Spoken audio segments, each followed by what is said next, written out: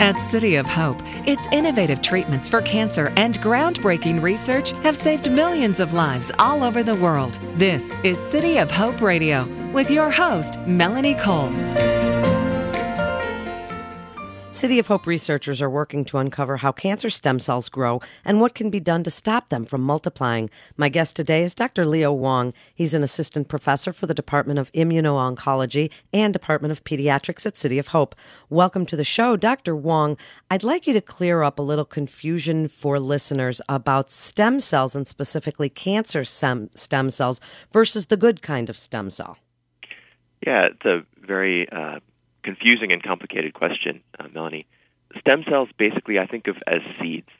Just like you have seeds in your garden, stem cells are seeds in your body, and they can grow into whatever they're the seed for. So, just as a tomato seed will grow into a tomato, the stem cells that are in your body will grow into any kind of tissue. There are stem cells like embryonic stem cells that are what are called pluripotent, so they can grow into any tissue within the body.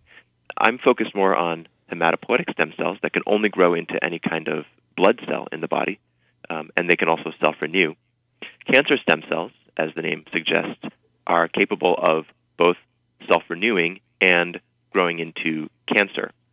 So they don't grow into normal tissues, but they do grow into cancer. And the way that I talk about it with my patients is to think of them as weeds. So if you're a gardener and you have a garden that's overgrown with weeds, you can take a weed whacker or scissors or whatever and cut off the tops of the weeds. But if you don't treat the roots or the seeds of the weeds, then they'll just grow back when you're done. Excellent explanation. So then how do you identify early that a stem cell is going to be a cancer stem cell versus growing into something positive? That is the crux of the issue.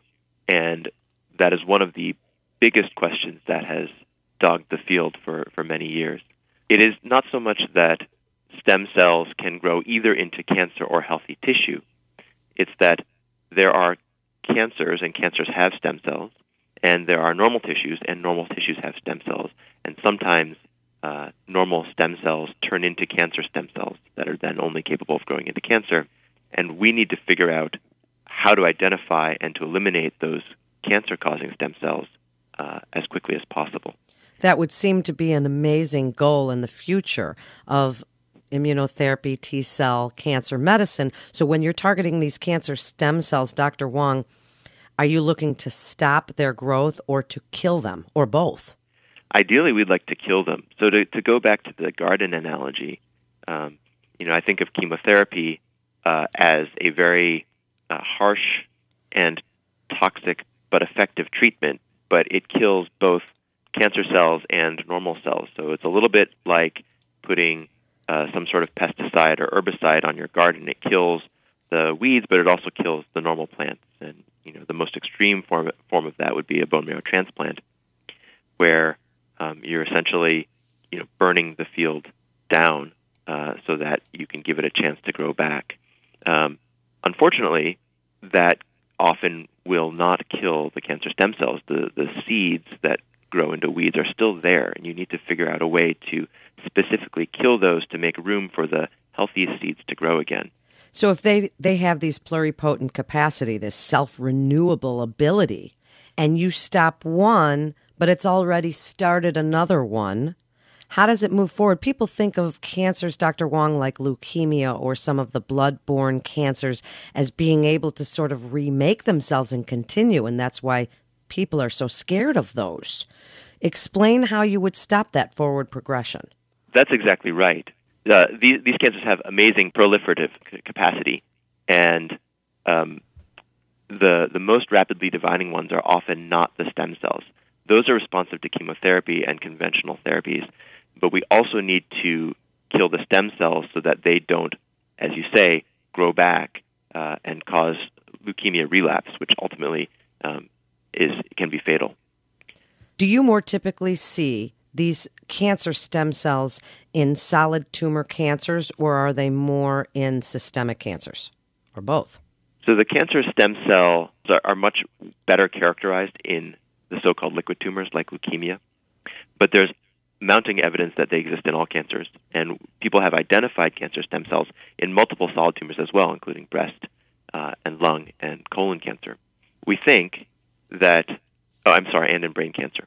We think that targeting stem cells in any tumor is going to really vastly improve how these cancers are treated in the future. And the goal is, as you said at the outset, to try to identify these stem cells and to try to figure out what makes them different, what their Achilles heel is, and how to use that to treat them. Are there certain biomarkers you look for? There are certain characteristics that these cells all share, and trying to figure out more of those and how to use those therapeutically is one of the main challenges that the field faces right now. Unfortunately, they don't often raise their hands, so to speak. They don't wear bright colors that say, "Hey, look at me, I'm a stem cell." They're a little bit trickier than that. So we need to devise ways of identifying them diagnostically and of treating them therapeutically that take advantage of their unique properties of stemness, but we can't always identify them a priori using the techniques that we have already available in the lab. So tell us about some of your current therapeutic strategies against these cancer stem cells. What are you doing right now? Well, the first step is to, as you said, figure out better ways to identify them, because you can't always tell the difference just by looking. And certainly when we had microscopes, and that was our primary way of diagnosis, it was impossible to tell the difference between a stem cell and a non-stem cell. Now we have much more advanced techniques, molecular and flow cytometric techniques. Even those are not very effective at identifying stem cells. It turns out that most of the functions in cells are executed by proteins. And so there are many protein pathways that get activated that are responsible for the stemness of cells, their ability to resist chemotherapy, their ability to proliferate and to self-renew. And we're trying to identify those pathways using a technology called mass spectrometry, which is a way to look at the actual protein molecules in each cell, figure out whether they're activated or not, in a way that discovers new protein pathways in addition to just confirming protein pathways that have already been identified. The hope is that once we identify protein pathways that are specifically activated in stem cells, we can then figure out how to turn those pathways off. Dr. Wong, is there a communication or a connection between immunotherapy and targeted stem cells? We hear about T-cell therapy and these team fighting ability of certain cells. Tell us if there is an interaction there. Melanie, that's a fascinating question, and one of the things that I've come to City of Hope to study. So as you know, and your listeners probably know, immunotherapy has taken the world by storm, and it's this really innovative idea that's been around for a while but hasn't really been brought into the clinic until the past 5 years, that you can actually train the body's own immune system to fight cancer. And one of the most innovative ways to do that, one that we're excellent at City of Hope, is using what are called chimeric antigen receptor T cells, or CAR T cells. And these are T cells that have been sort of genetically engineered to attack cancer cells specifically. And when we put these cells into patients, they're amazingly good at killing cancer cells, and pretty much only cancer cells. One of the big remaining challenges with these cells is that, especially in solid tumors, they tend to disappear after a while. And it's not entirely clear why that is. It probably has a lot to do with the fact that a solid tumor has a very complex environment that has a lot of immunosuppressive properties to it. It turns out that cancers are pretty good at protecting themselves and hiding themselves, and they make it so that the immune system sort of goes to sleep when it enters into the vicinity of a cancer. So one of the things that we want to do, that I want to do at City of Hope, is to figure out how to make T cells, specifically CAR T cells, last longer and work better. And one way to do that is to borrow from the stem cell world. We know that stem cells actually are really good at persisting and really good at surviving. So can we identify, as I was saying before, protein pathways that are specifically activated in stem cells and introduce those into T cells, or help enable those in T cells, so that our now therapeutic T cells are more persistent? That's absolutely fascinating. Dr. Wong, in the last few minutes, kind of give us your horizon picture. Where do you see the future of targeting stem cells for cancer, and why people should come to City of Hope for their care? I think that the field globally is now realizing the importance of cancer stem cells and how important it is to develop cancer stem cell targeted therapies in treating all kinds of cancers. Unfortunately, although we realize the importance of this, there has not been a lot of progress made to date in actually targeting these cells. And it's not for lack of effort, it's a difficult problem.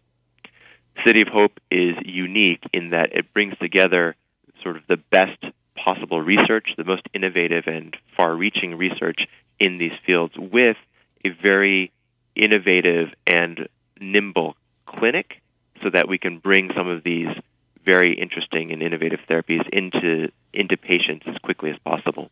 Thank you so much, Dr. Wong, for being with us today. You're listening to City of Hope Radio, and for more information, you can go to cityofhope.org. That's cityofhope.org. This is Melanie Cole. Thanks so much for listening.